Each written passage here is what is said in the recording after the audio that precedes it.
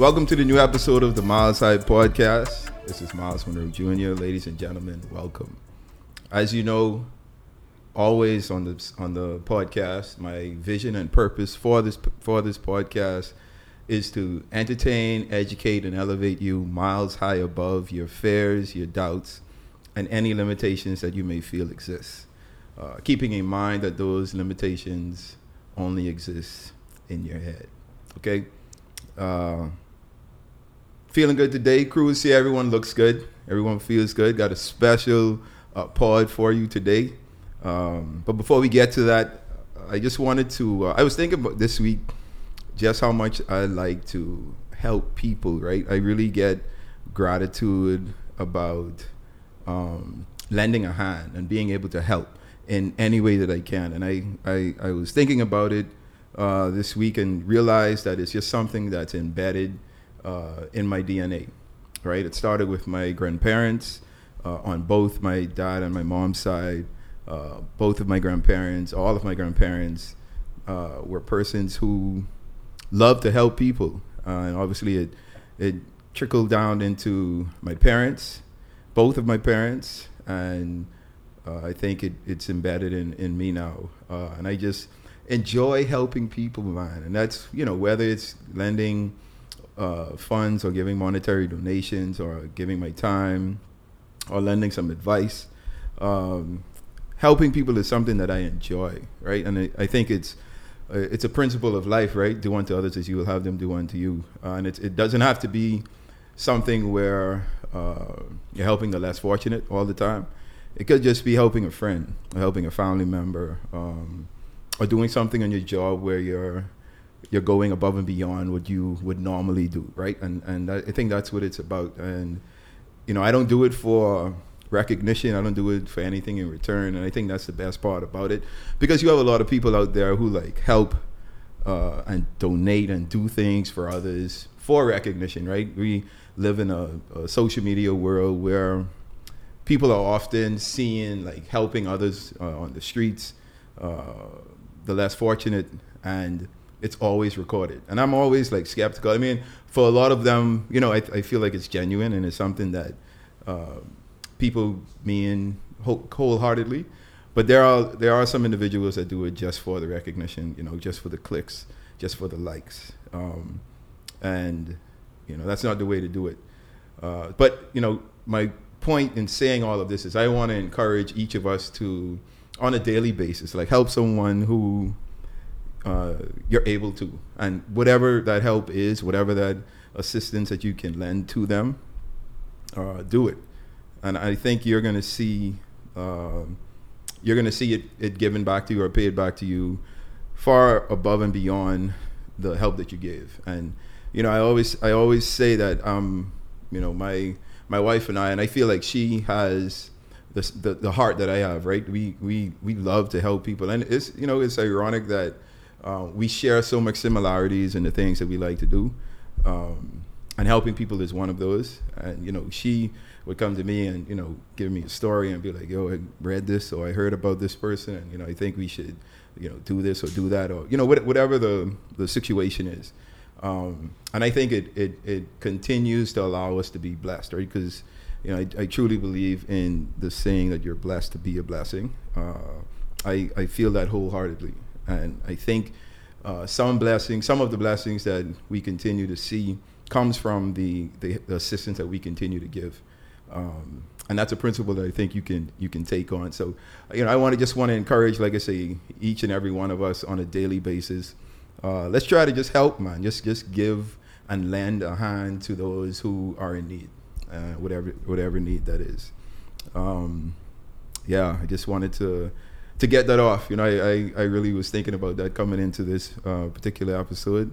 And speaking of this episode, and speaking of lending a hand and helping people, I think it just fits right into this episode, right? Because what I wanted to discuss on this episode, the topic of this particular episode, we're going to be discussing mental health, right? And I think it's a topic that has become widely discussed, especially in the last 3 to 4 years, and I'm happy for it, right? Because this is a subject that has been in existence for quite a while, right? From back in the day, from 2,000 years ago, mental health and mental illness has existed.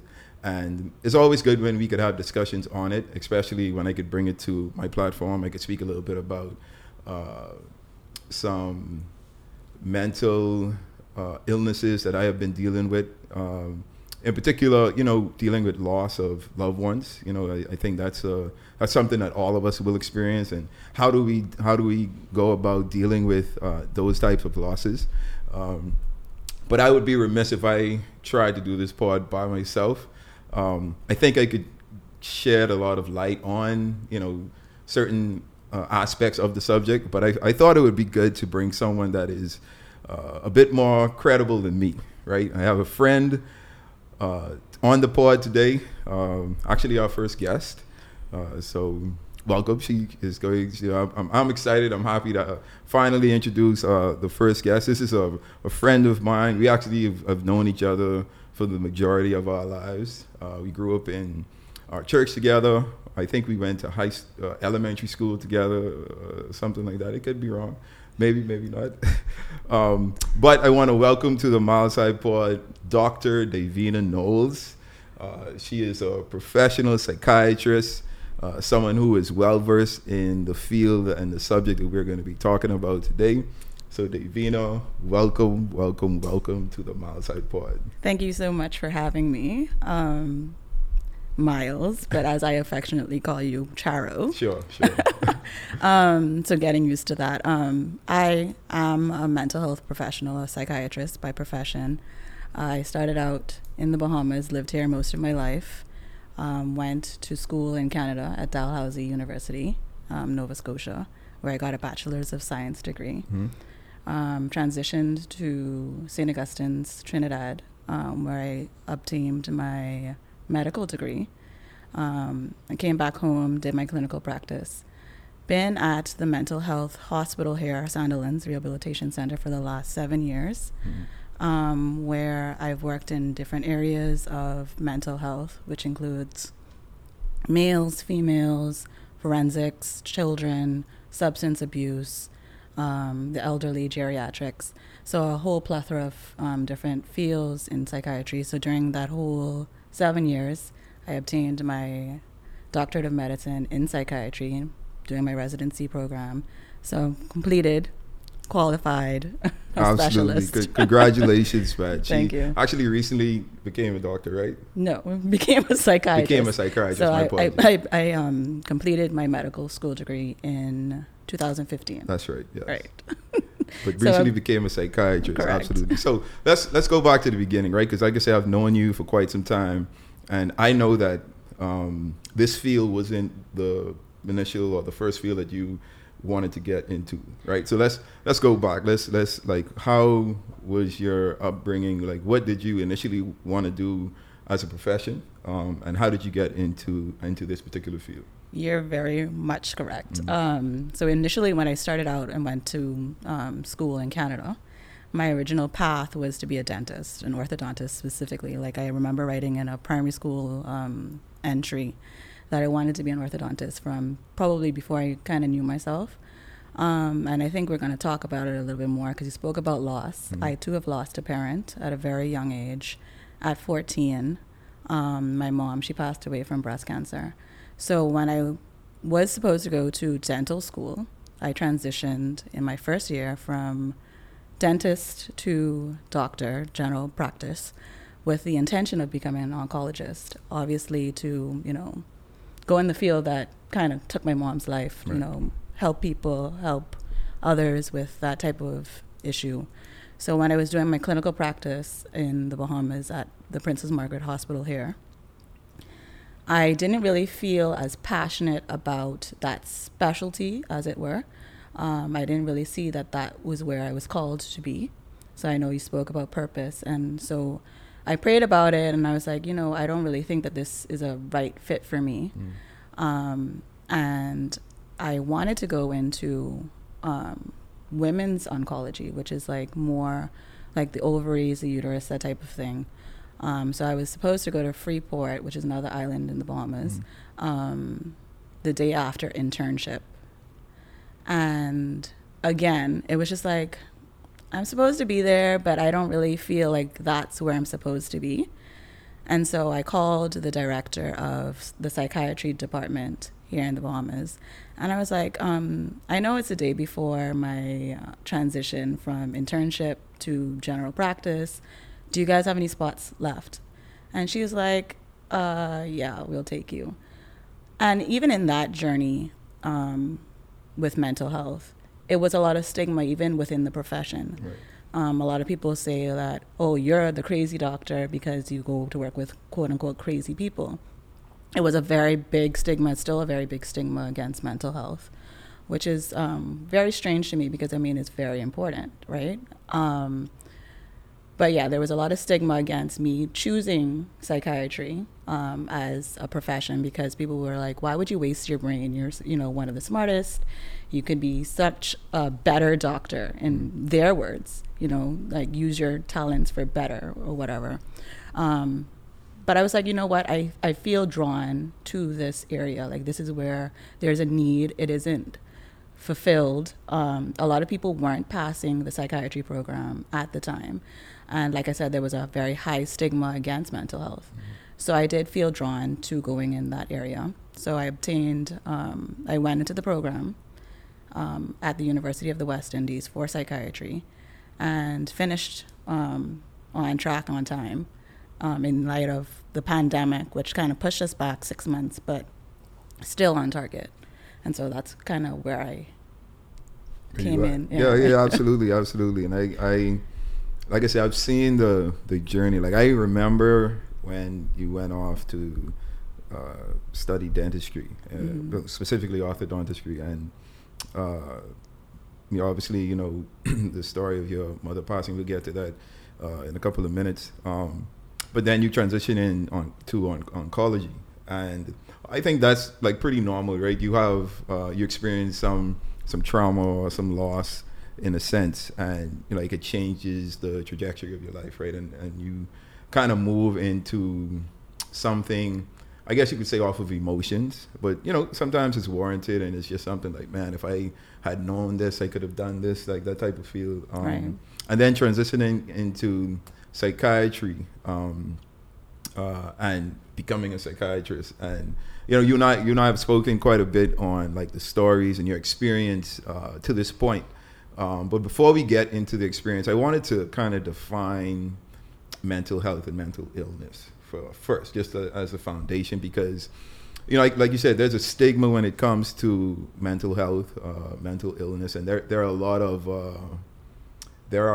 of people who hesitate from discussing, whether they have mental health issues, because people will call them crazy, or there'll just be this negative stigma behind it. So let's define what mental health is, or mental illness is, as a foundation for what we want to discuss. Okay, sounds good. So I like to say mental health is health, right? Because I like to use analogies as well. When you think of a car, right, you think of the shiny object on the outside, but your car can't go without your engine. And the same way, we as humans, we can't go without our brain, right?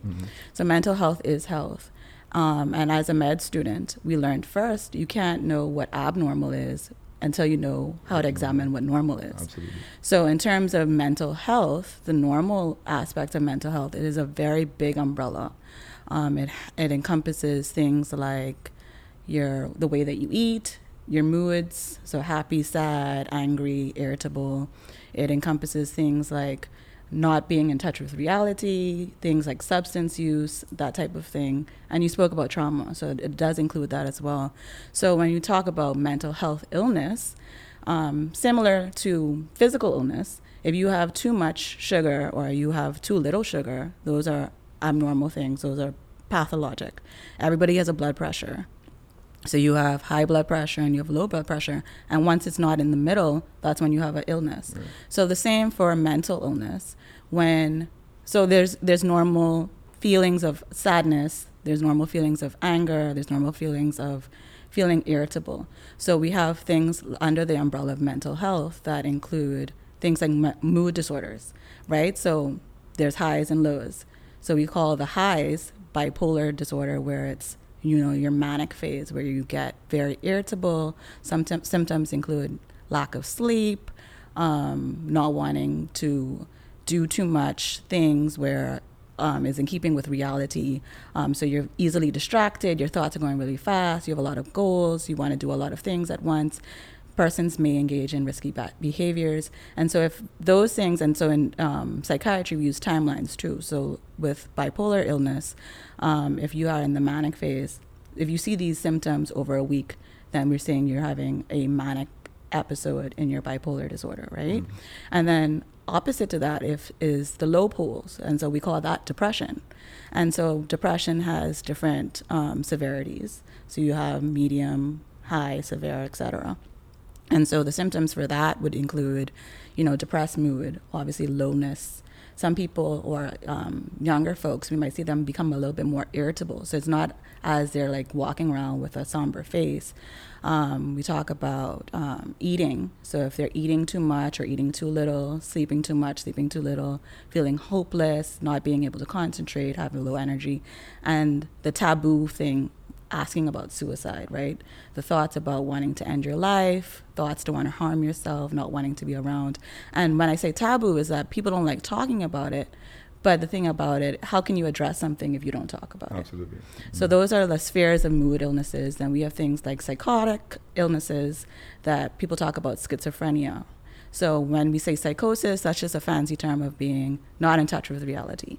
So they can be saying things, acting abnormally. They talk about hallucinations. So people that hear, see, feel, so all of the different senses that they themselves are experiencing as their reality, but those around them not really seeing that as much as the reality around them. Mm-hmm. Delusions, again, not being in touch with reality. So thinking as though people are out to get them. So we call that paranoia, thinking that someone's in love with them. So grandiose, or erotomanic, right? Or having these high powers. That's the grandiose delusions, where they think that, they could be the prime minister or the queen, that type of thing. So all of those things fall under, psychosis. And then we have eating disorders, so bulimia, anorexia. People think, or body dysmorphic disorders, when they think that, they're too skinny, they're too big, and so they're trying to do all these different things to try to lose the weight. So you see them either popping pills or like laxatives in order to like have a good pass, or excessively working out in the gym. And so like I said, there's normal and there's abnormal. So if you see this person who's clearly underweight, but in their mind, they're looking in the mirror and they're saying, well, you know what, I'm overweight. So they're in the gym 24/7. They're not going to work because they feel like they have to lose this weight. That's a disorder, right? Then we talk about things like personality. So people use the term that's, you have, you're antisocial, which for us, we use the DSM-5, right? So the Diagnostic Statistical Manual.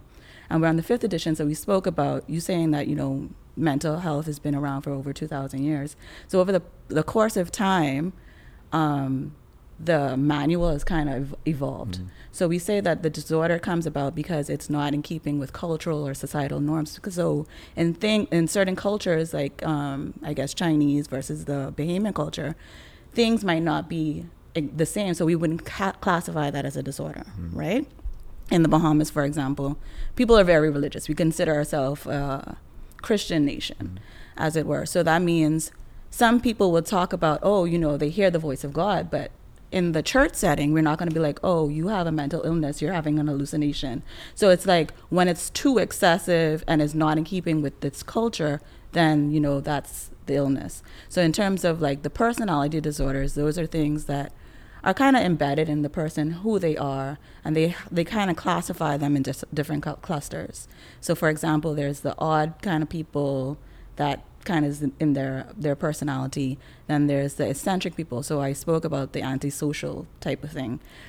That to the layman person would mean, somebody who doesn't want to be out in crowds.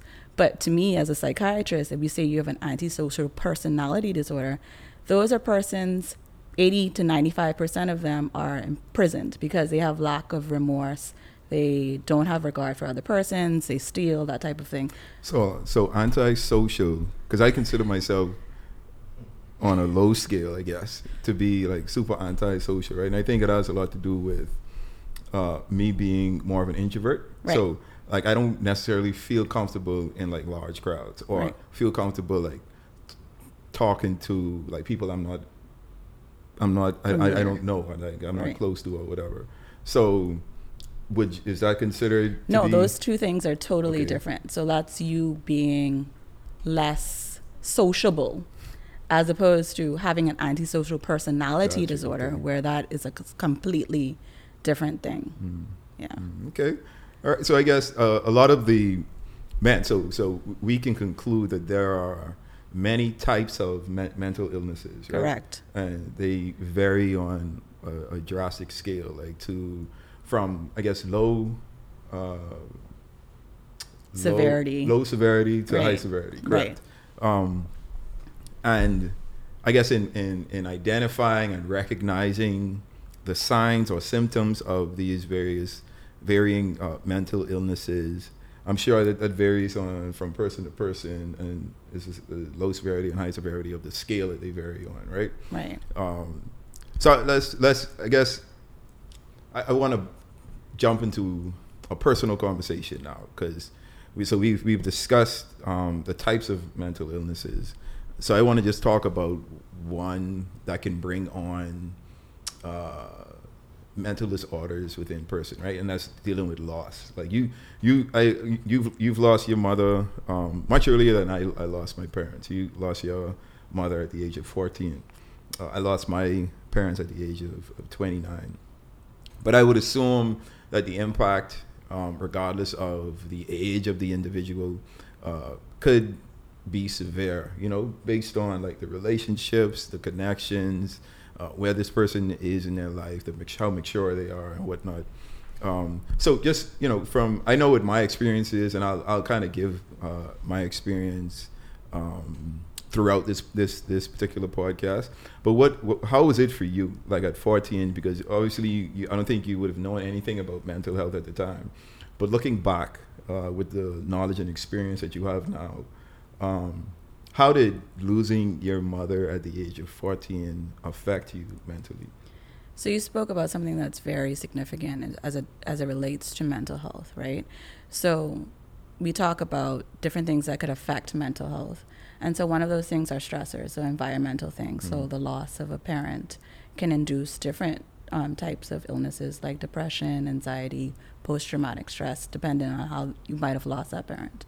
Things like genetics can predispose somebody. So if you had a relative, like a close family member, like a father or mother who had a mental illness, like depression, you're more predisposed or more likely to develop a mental illness. Things like drugs. People don't think, in our culture, they say if you smoke weed, if you're laced, then you're going to get a mental illness. You can act crazy. Mm. And I don't like the word crazy because that's not really a good term. Right, it's not endearing at all. So how so? Let's lean in on that. So because it's derogatory, like when we spoke about stigma, it doesn't. If someone called you crazy, are you going to be likely to try to get help or assistance for that illness? We don't call somebody that has diabetes crazy or a derogatory term because of their illness. You don't ask for an illness to happen to you. It just happens to you regardless of, your situation, your circumstances, your genetics. If you used a substance like marijuana that does have hallucinogenic properties. So some people could smoke marijuana one day and trip versus someone who smoked 100 times, never tripped, and then the 101st time is now predisposed to that mental illness because of the increase in chemicals or their situation at the time of them smoking. Right? So yeah, we don't try to use derogatory terms to define mental illness. So breaking stigma is very important. Circling back to me in terms of my mental health, there were definitely a lot of significant, as it were, traumas in my life. Not just with my mom, but just generally in terms of financial situations with my parents. And I guess one of the bigger ones at the time was my mom passing. I think at the moment, now they say retrospect, hindsight is 20/20. I think there wasn't enough done as it related to the traumas or the different situations that happened for me and my siblings when we were younger. But again, to your point, I don't think that mental health was at the forefront of a lot of Black homes. In the Bahamas, not a lot of Christian homes, not a lot of Bahamian. It was a very taboo topic. So now to say that you're going to take your 14, 10, 9-year-olds to go get counseling, why? We can take them to church. But the reality of it is we probably did need some form of therapy to get us over the hump, because we did then use different outlets, my brother, sister, and I, to overcome that trauma. Dealing with, so with me personally, my mom had a chronic illness. She found a lump in her breast. We were moving to the States at the time. She found the lump, and we just decided to stay there for her to get medical attention. Her cancer was very aggressive, so she underwent chemotherapy and radiation. The chemotherapy, she would call it, killed her faster. Like, I would see times when my mom would be in the bathroom, and we lived in a home where their wing was way further than ours. And so I could hear her retching and vomiting. And so it's just like, that tugs at your heart, your heartstrings as a child, because you know there's nothing you can do to help her. And so she fought. We had family members come over. She underwent the chemotherapy and the radiation, like I said. They thought they got it all. Life happened as it pertained to other relatives and other things in my life that I won't kind of share on now, but it definitely, other life events happened during that time. Moved back to the Bahamas. She found another lump. So at that time, she had said that she didn't want to undergo any more treatment because she felt as though it killed her faster. It was so hard on her body to even go through any more treatment. So she made the decision for herself that she didn't want to undergo chemotherapy anymore, or radiation.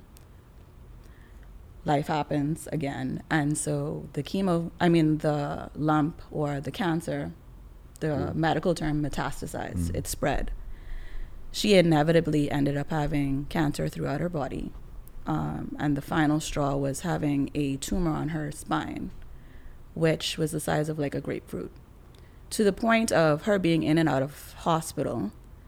And during that period, another life event happened. So my dad wasn't there for about 2 years. And so I was, the person taking care of my mom, along with my grandmother, who ended up having Alzheimer's, her mom. So. And at this point, you're what age? 12, 13. Okay. So taking care of, obviously, mental health, again, dementia is a part of mental health. So we call that major neurocognitive disorder, where it falls under the umbrella of dementia and those dementia-like illnesses. And so dealing with a grandmother who didn't know who we were, essentially, a lot of the times, and a mom who didn't want to tell anybody else that she was undergoing a relapse, was kind of a burden for a 12, 13-year-old. I had to definitely grow up really quickly. My dad came back, and my mom said she was literally holding on for him to come back. And when he came back, when I tell you, it was like a wildfire. Like when you're just like spraying a wildfire with a spritz bottle, and then it finally has time to like explode. And so the cancer had already like essentially taken over her body. I remember one of the last times she went into the hospital, she was telling the nurses that, hey, I have this pain. Can you guys give me some assistance? Whatever ended up happening, she ended up being paralyzed. So for a month, my mom was almost in hospice care at home in a bed, a hospital bed. We were taking care of my mom, and she essentially told me, like, I'm done. And so I say all of that to say that that was a very traumatic experience for a 12-year-old to have never gone through therapy. At the time, like you said, you don't know that it's traumatic. It's just life, right? You don't have somebody to share with. You don't have somebody to express, like, these are ways that you can cope with stress. this is your normality. Like, this is who you are, and this is what forms you. So I say all that to then say, I guess it did shape me into who I am, and understanding the importance of having somebody to talk to, having someone who's removed from your living situation that can give tips and tools to assist with, those struggles. So you say your family said that, like, that period of time, they didn't think, like, I guess a counselor was needed. I guess they looked at it as, let's go to church, right? I don't, and it was never said. I think my dad in recent times has said that's one of the things that he regretted, not letting us talk to somebody. But I think it wasn't a go-to for any Bahamian household to say, well, you should take them to counseling, you should take them to a therapist. They probably went through a lot, like, offer those services. And you think that's changed now? Do you think Bahamian homes, black homes, not just even in the Bahamas, just globally, do you think our community is more open now to counseling? There's still definitely a stigma. I talk about the pandemic being one of those things that kind of broke the mold a little bit, because I think the pandemic helped people kind of normalize needing somebody, needing an outlet, needing, even if it's just talk therapy, right? And I joke with a lot of my colleagues where it's like people have normalized the fact that, hey, I have a therapist. I think that's like Gen Z thing. Like, you know what? I talked to my therapist about this. And I think social media has kind of given us that okay to have somebody to talk to, somebody that I get meds from. And it's kind of broken that taboo. Our culture is a bit slower to that, but I think it is kind of progressing into it. Yeah, I think it's great, though, because you do hear a lot of people talk about, they're going to talk to their therapist, or I see my therapist once a week or twice a week. And I do think it's something that's necessary, right? And, back to like your experience, like I'm sure there are tons of persons out there who, you deal with these traumatic experiences when it comes to like, how it affects our mental health, right? And you have like persons like you who it's like it's an ongoing trauma, right? Because how old were you when your mother was first diagnosed? 12, 11, around there. So like I said, very progressive. Like it happened very quickly. Okay. So she was diagnosed, and in 2-3 years she was deceased. She passed. So, you had a 2 to 3 year period where like a lot was thrown at you as an 11, 12-year-old, right? And you had to watch like this traumatic experience happen. This person that you loved and that you cared for, like you had to see them on a daily basis, like the struggles that they had, the things that they had to go through. And that in and of itself is traumatic, right? And then on the other spectrum, you have someone like myself who, my parents, for the most part, like, we're never sick.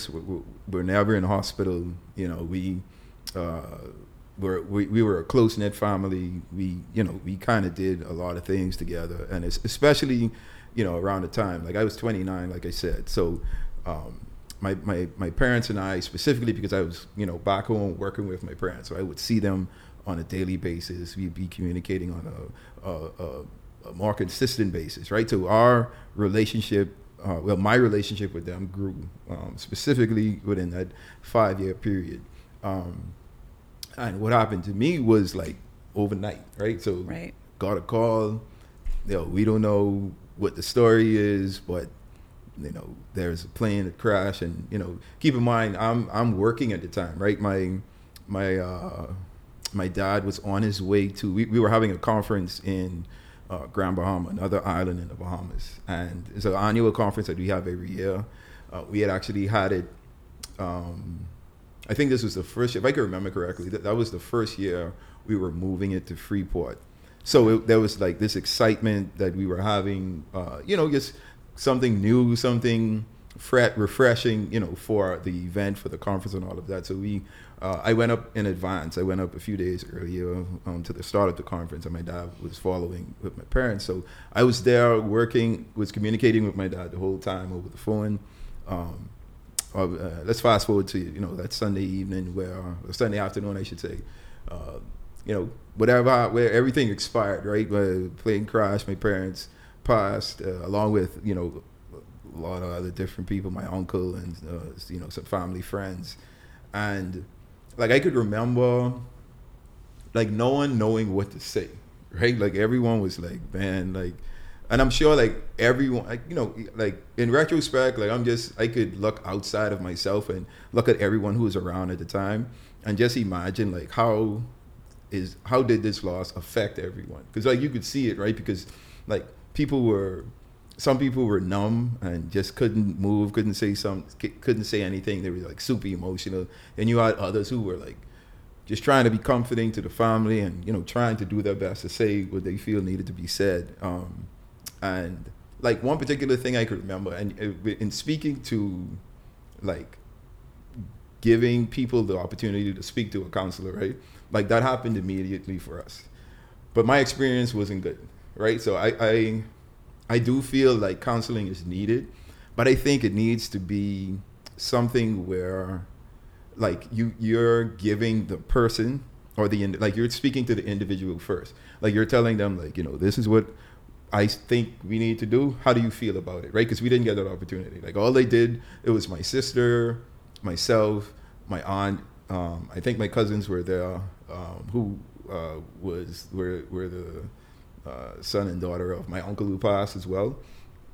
All of us were brought into a room, the room that we were staying in at the time, and they brought like this counselor. I can't remember if it was a grief counselor, and I don't want to really call any names just because of like the experience that I had and the effect that it had on me, right? So this is, the accident happened Sunday night. This is the next day. So this is literally less than 24 hours beyond my parents passing, right? We sit in this room, the grief counselors, or the counselors, I'm assuming it was a grief counselor, and they were just saying things like, we have to release this from us and we have to let this go. They wanted us to mimic them, like lift your hands up, and when you turn your hands over, I want you to release your parents and like allow them to go. Like, so imagine like my reaction and my response, right? First of all, like I am super pissed that my parents passed. Right. Then I am now even more pissed that y'all don't even want me to, like, I'm not even being asked like how I am doing, right? I'm being asked to like release this, release like, them, let it go. Essentially in your mind, probably at the time too. Like accept the fact and like move on and get over with it.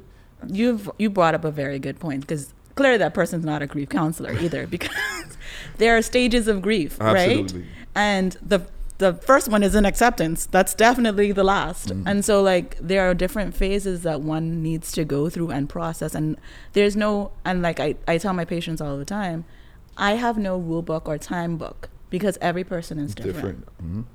So how you may deal or cope with a situation might not be how the next person. So to even say that the counseling that you did receive was only in a group session was kind of poor too. Absolutely. So that segues into the next issue in terms of treatment. And there are different treatment modalities, even as it pertains to counseling. So there is grief counseling, there's exposure, there's desensitization, there's something called cognitive behavioral therapy, where you like try to rework people's thinking and their actions, and dialectical behavioral therapy, where the person's more engrossed in doing things, right? So even with that, there are different types of treatment. Right. Some needs to be more individualized versus group, right? And the timeline varies depending on what type you're getting. No, I think the timeline was important, especially for me though, because like I say, like it was just so unexpected, and I think I needed time to sit, or even like someone to come to me and tell me like,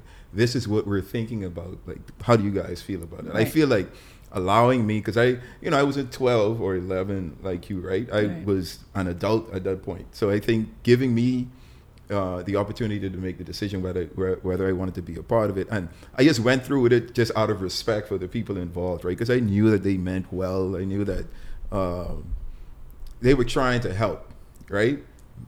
Definitely going about it the wrong way, and I think it affected my openness to counsel, right? Like right after, because I remember like leaving the meeting, like once we left that session, I went to my aunt And I was like, look, let me tell you something. I am never doing this again. If anyone comes to me and talk about they want me to speak to a counselor or do whatever, I'm not interested. I letting you all know now. So don't come to me, don't ask me. And even like to this day, my wife and I, we have conversations about it, knowing that, and I've talked to a few people since then, but I probably should have, more consistent conversations, right? Because I think it's important to unpack like these emotions that are probably now built a wall up of, just because of, dealing with that traumatic experience and then going right into that session, which was another traumatic experience that didn't feel good for me, right? And I guess could imagine like how much times that happens on a day-to-day basis where people are trying to help, right? But they're not helping. So you say something that we have in our culture that says the road to hell is paved with good intentions. So people are trying to do something good, but then it falls short, right? I'm very sad for your experience because in reality, it has to be based on the person's willingness. Because I can give you another saying that we use quite frequently. You can lead a horse to the well, but you can't make it drink. Mm-hmm. So the reality of it is important. I could say how important it is for you to get this therapy, to do this thing. But if you don't want to do it, then it's kind of pointless. And so therapeutic alliance is what we talk about too, the relationship you have with your therapist and different factors that might deter you from wanting to get that help. Having a bad experience. So in your situation, the analogy that I would use would be, I'm pretty sure you know how to ride a bike. Mm-hmm. The first time you fell down off the bike, did that stop you from riding the bike? No. You continue to ride the bike. Mm-hmm. So that doesn't mean maybe the bike that you had wasn't the right bike for you, mm-hmm. or maybe you didn't have the equipment that you needed to ride that bike. Maybe you were too short, you had needed a longer, bigger bike, etc. So in the same way, that therapy session was not the right session Absolutely. For you. So maybe you need to find a therapist or somebody or the type of therapy mm-hmm. that you do need that might be the better fit for you. Yeah, I'm sharing that experience because I'm sure that happens like right. a lot of the time, and I just I want everyone to know like none of us are immune to like these different traumatic experiences, right? And again, we're just talking about like one aspect of mental illness, right? Trauma, depression, like loss, like all of these. Well, that aspect that affects each of us differently at different stages in our lives. Like yours was much earlier than mine was. But like in recognizing like the signs or the symptoms that we see, right? Because the older that I've gotten, I've now started to realize like I've always been dealing with or been observing like my friends and family who have been dealing with mental illness. And it's not like drastic to say like this is a severe case, but it's just like little signs where, man, like that probably could have been recognized and a conversation could have been had or a suggestion could have been made, right? Right. So this, my question is twofold. Like how do we, what are the signs to look for, right? Like and that may be an unfair question to ask because there are so many types of mental illnesses, Correct. Right? But to the best of your ability, like how do we recognize the varying signs? And then like what can we do as friends and family members to assist those around us who are displaying these signs? So like you did mention, that is a very heavy question. It's very loaded because like I started out, mental health is a very big umbrella. It encompasses a lot of things, right? But the key is to know what normal is and then kind of veer towards what abnormal, right? Because until you know what normal is, everything's going to seem abnormal. So and then I would assume that normal would vary from individual to individual as well. So we right? use social and cultural as the golden standard okay. in terms of psychiatry, right? So what's normal for your culture, what's normal for your society as a whole? And then we kind of segue. The biggest, I guess, red flags or indicators of having mental illnesses, something that I ask the family members or the people that are bringing the person in, if they're not coming alone, patterns in sleep and patterns in appetite. Like those, I would ask those two questions probably 100% of any interview, because you can tell a lot about a person's sleep pattern, and most of the DSM-5 diagnoses include some pattern of sleep that has changed. So if you start to notice that your relative or your loved one or whomever is up all through the night, they're not sleeping, or they're sleeping too much, those are typically a red flag. Like, to say, okay, well, why is that person doing that? And like you mentioned, it could be small little things that you notice. So changes in their behaviors and their patterns could indicate, well, that's a little abnormal. This person wasn't doing this a few weeks ago. And then either bringing them in or convincing them that they might need some help. But how does a conversation happen though, right? Because like I remember like when I lost my parents, I literally remember like I don't know if I ate for 2 weeks. So right? Changes in appetite. No, absolutely, right? Right. And I know I definitely wasn't sleeping well, but like I don't remember like eating for like 2 to 3 weeks. And there were a lot of people, during that time, like everyone is cooking and bringing food to assist like with the family or whatever. But it was just difficult. Like you didn't have an appetite and whatnot, right? So when you recognize that, like, how do you have the conversation? Like, do you sit down and be, because I'm obviously it depends on your personal relationship with that individual and the level of comfort that they have with that type of conversation possibly. But like, what would your suggestion be as far as like trying to convince them? Like what are ways or things that can be said to convince them to at least have a conversation with someone? So as a part of psychiatry, in terms of our physical examination, we use something called the mental status examination, right? And a part of that includes the insight. So some people might have insight to their illness, meaning that they understand that, hey, I do recognize that I'm having these changes. And so those people you might be able to convince and say, well, you've been doing this. Your behavior, you were putting, I guess, tires in the refrigerator, something like that, right? I mean, that's obviously a far stretch. But like you've been doing X, Y, and Z thing, and you might be able to convince that person that, hey, I think I know of a person that you may be able to talk to. This seems a little bit abnormal. Maybe they could do an assessment on you and see, and we could go from there with if there is something that we need to be concerned about versus there isn't, right? Then those are people that lack insight, so they don't think that there's anything wrong with them. They're like floridly ill, they're acutely sick. Those type of persons may need a little bit more assistance. So it's not going to be a, hey, I need to take you to the doctor right quick. It might be, hey, let me call the ambulance, let me call the police, let me get some extra assistance to get this person there, especially if they're either a threat to themselves or others, because you don't want it to linger on too long. And what about persons that may be in denial or hesitant, right? Because like you said, there's a stigma behind like dealing with mental health, right? So I approached one of my friends and like, hey bro, look, I've been seeing some signs of things that just doesn't look too normal for me, at least based off what my normal would be for you. And like, I just want us to go have a conversation with someone, right? And would you suggest taking them to the counselors or therapists or psychiatrist's office, or bringing the psychiatrist to them? Or is it one of those things where like, tell me what you're comfortable with and we'll kind of make it happen? I think it depends on the conversation and their intellect too, and their willingness to want to get treatment. It might need a little bit more convincing than that one-off conversation with them.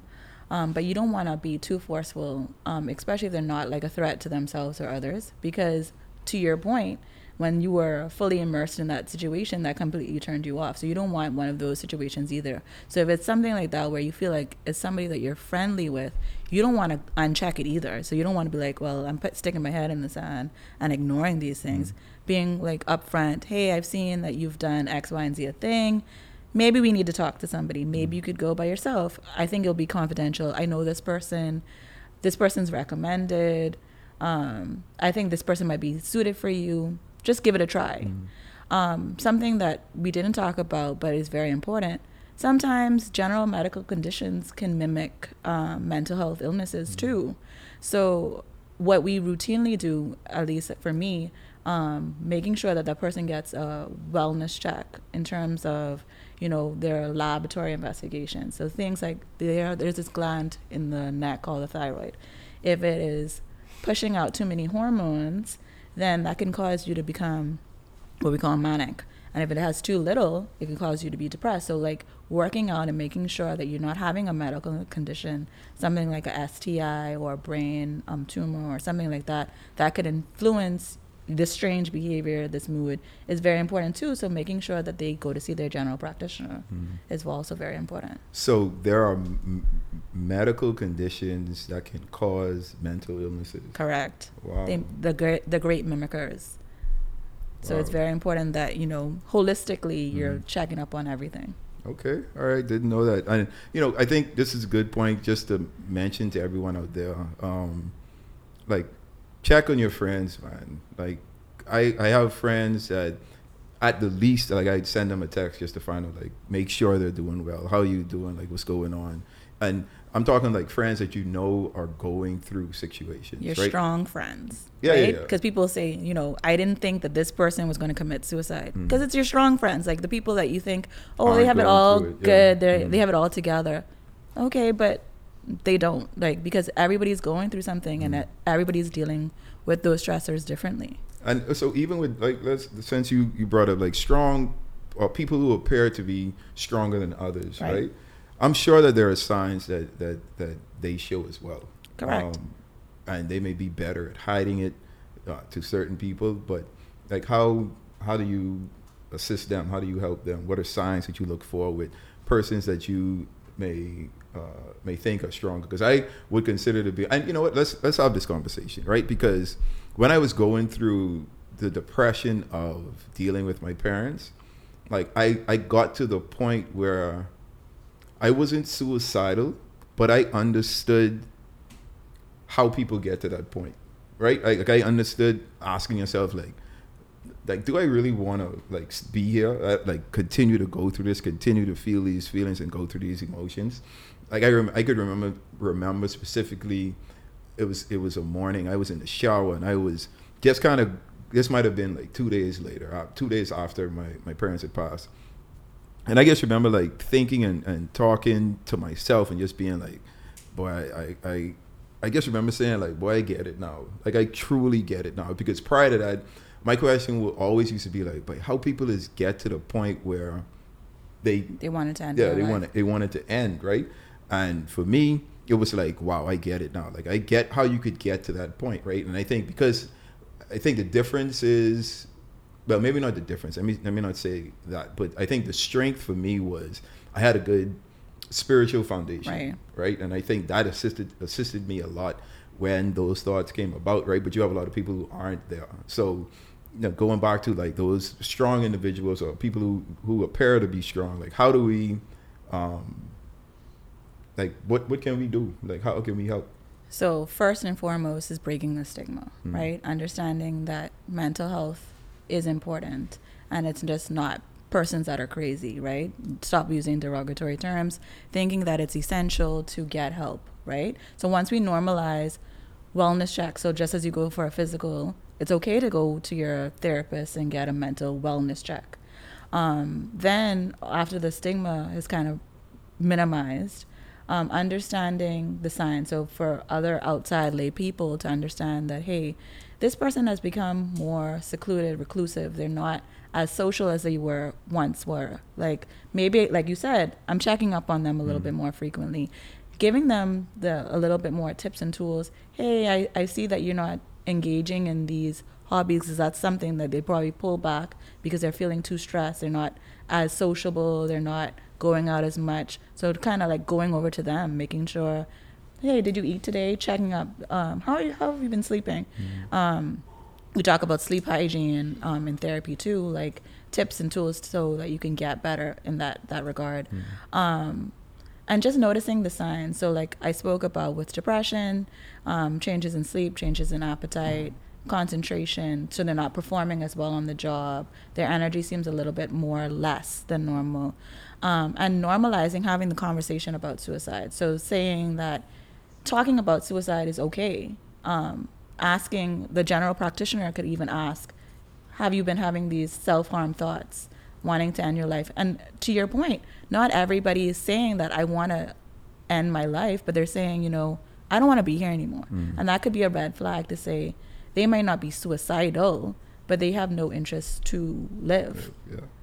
So recognizing those signs and saying, well, convincing or trying to help and build that insight with those persons and say, well, we have somebody that we could talk to. And to your point, even maybe bringing that person in. Like, I have this person, you may be able to talk to them. It might not be a good fit, but at least hear out what they have to say.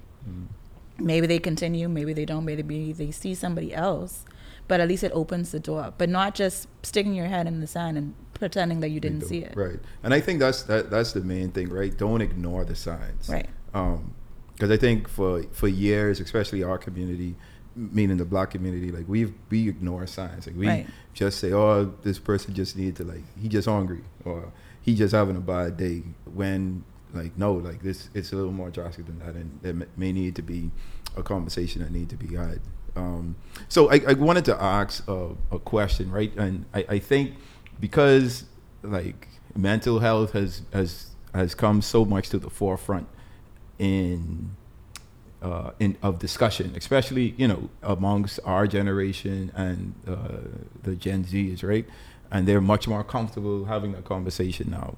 Like, should society change its view on mental health and mental illnesses? Of course, because that helps with breaking the stigma and normalizing it. So what changes do you think could or should be made? The first, social media platforms that discuss, normalize it, make it like an everyday conversation, me, you chilling. Why aren't we talking about mental health more? Why aren't we saying that this is something normal? Everybody experiences something. So everybody goes through something. Everybody's dealing with something. How do we deal with it better, right? Normalizing that conversation, putting out PSAs, putting it out on social media to say that this is what I'm going through, or this is how I can get help for X, Y, and Z thing.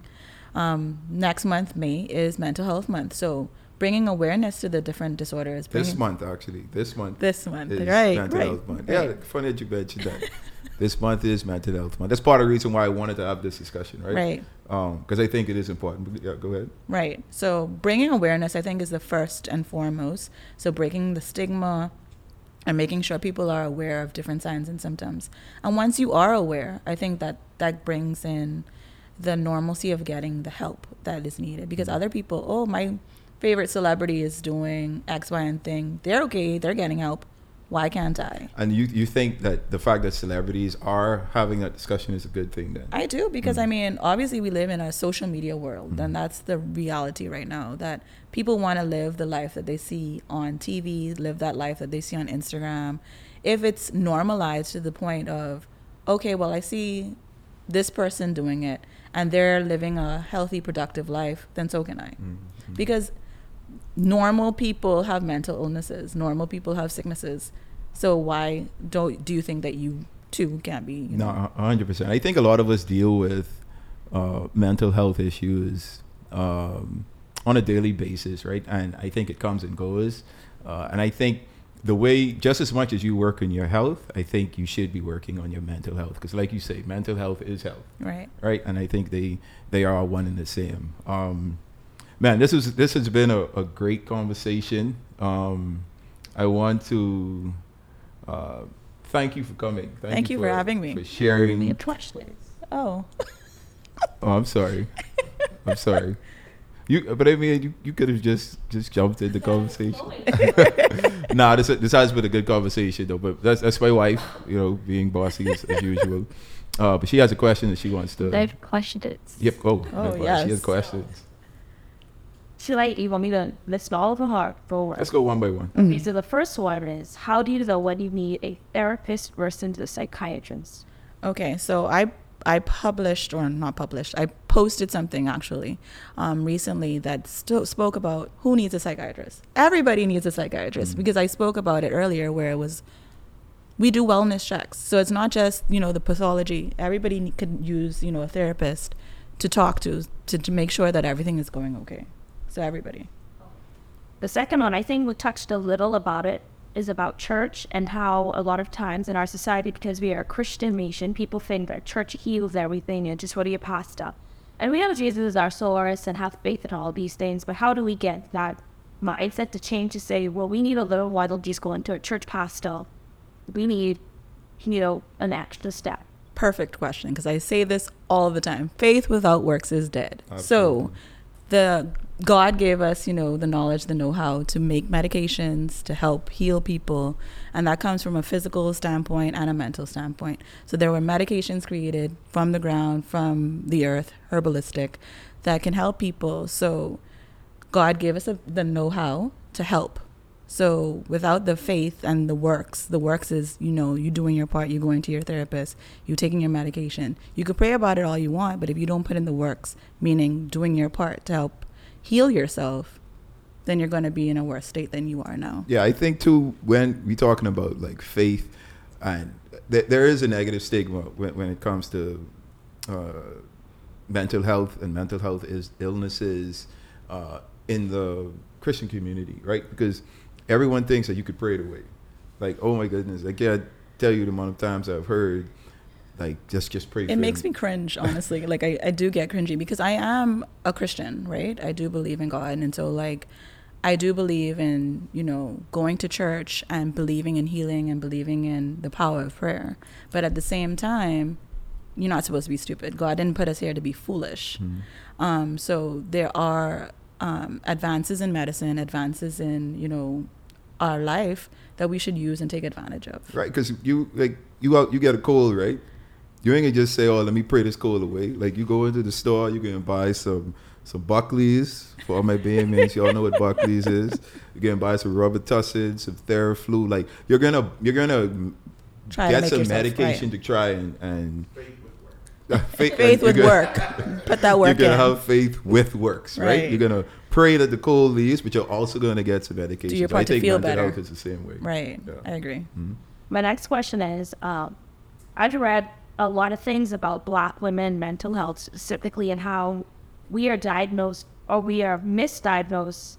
And some signs can be irritability, anger, anxiety. And so how do you ensure that you go to someone who is specifically going to cater to the needs of Black people or Black women, so we're not misdiagnosed for these things are best? So very important question, because that's going to segue me into something, I guess, that we really don't have time to talk about. But something that we didn't really hit on was, female mental health, and more specifically postpartum depression, things that affect women on an exponential rate because it's typically missed. Short story, but it can be longer. But as it pertained to me, I had a baby in the States, my 4-year-old son. And what's up, Cairo? And I say that because during that time, there was a lot of things. I think Serena just had her kid too, or after. And a lot of things were in the media about Black women specifically, and as it pertained to medical care. And in that same vein, it is known that Black women don't receive the necessary care because it's thought, which is crazy to me when you hear it until you experience it, that our pain and threshold levels are different. Higher, yeah. I had an epidural. I am a doctor. So they placed the epidural and it was failing, right? And I'm telling the anesthetist, like, hey, I think that it's moving, et cetera, et cetera. So they gave me more medications. And this happened over the course of several hours, where this happened on and off for a few more times. To the point where, like, last time, like, closer to, I guess, me delivering. And I'm like, no, I really feel like you guys are pushing the medication, but it's draining down my back. It's, it's not working. You're supposed to have pressure. It's not really pain. Are you sure that it's pain? X, Y, and Z a thing. And I'm just like, bruh, like, no, like, I'm like now in tears, because it's just like, I am in pain. Like, it's not, this is pressure. Like, I'm in pain. Like, I feel that the thing draining down my back. It's failing. Because when they first placed it, it was placed too far to the left. And I told him this. My left side went completely numb to my shoulder. Oh. If anybody knows that when you get an epidural, it's only supposed to numb in from your umbilicus down. From my shoulder, I literally passed out, had an allergic reaction, almost died, essentially. And they weren't listening then. Like I said, several hours later, I had this thing. The dude literally says to me, "Oh yeah, you're right. It's out."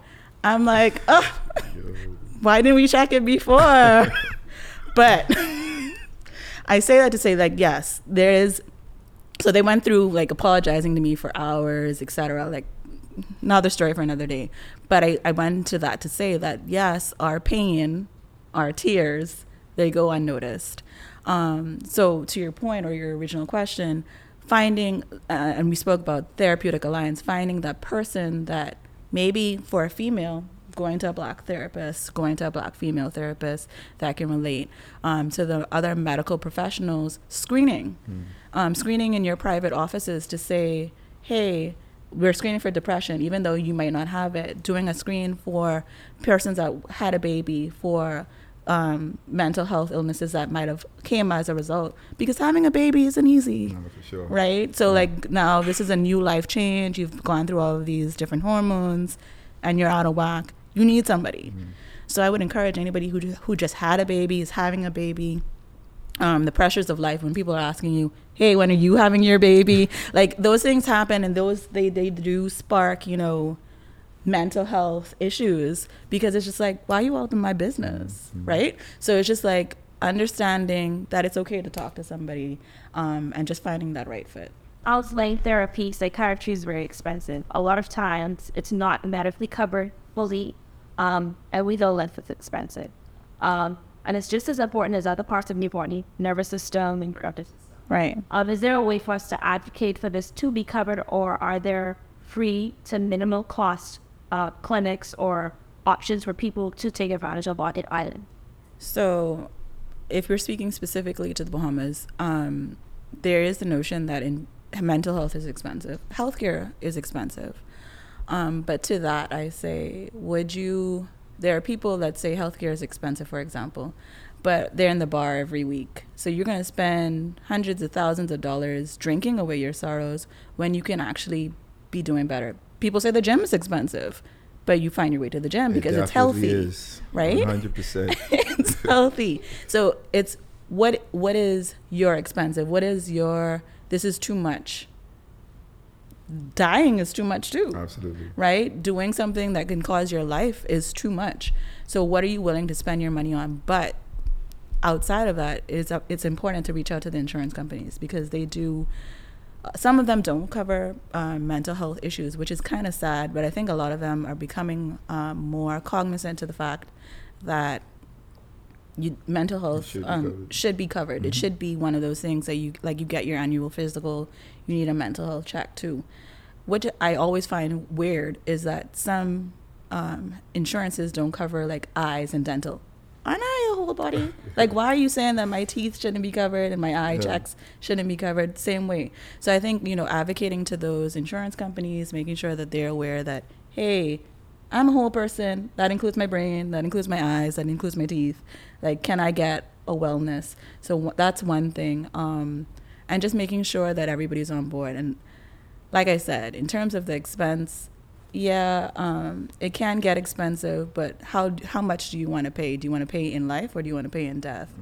And to answer your last question, as it pertains to, there are private entities that cover mental health, and there are government entities, and I work for both. So there are, the government sector has the in-hospital sector, which is Sandilands, and then there's the community counseling and assessment center on Collins Avenue that deals with the general public. People say the $5 to pay for, what's it called?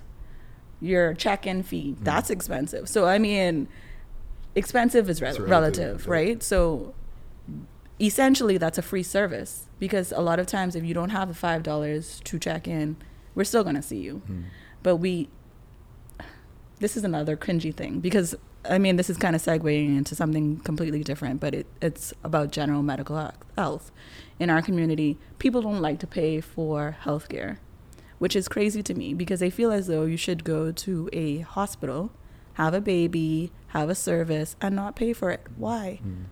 It's expensive. Like, speaking to my own experience, everything that they do in the hospital is a cost. Taking your blood, drawing any test, giving you oxygen, those things are associated with a cost. But in our community, we feel as though those should be free. Only Jesus paid it all. Like, someone had to pay the cost. Once again, faith without works, Right. guys. So at the end of the day, it's just, what do you deem important for yourself? Yeah.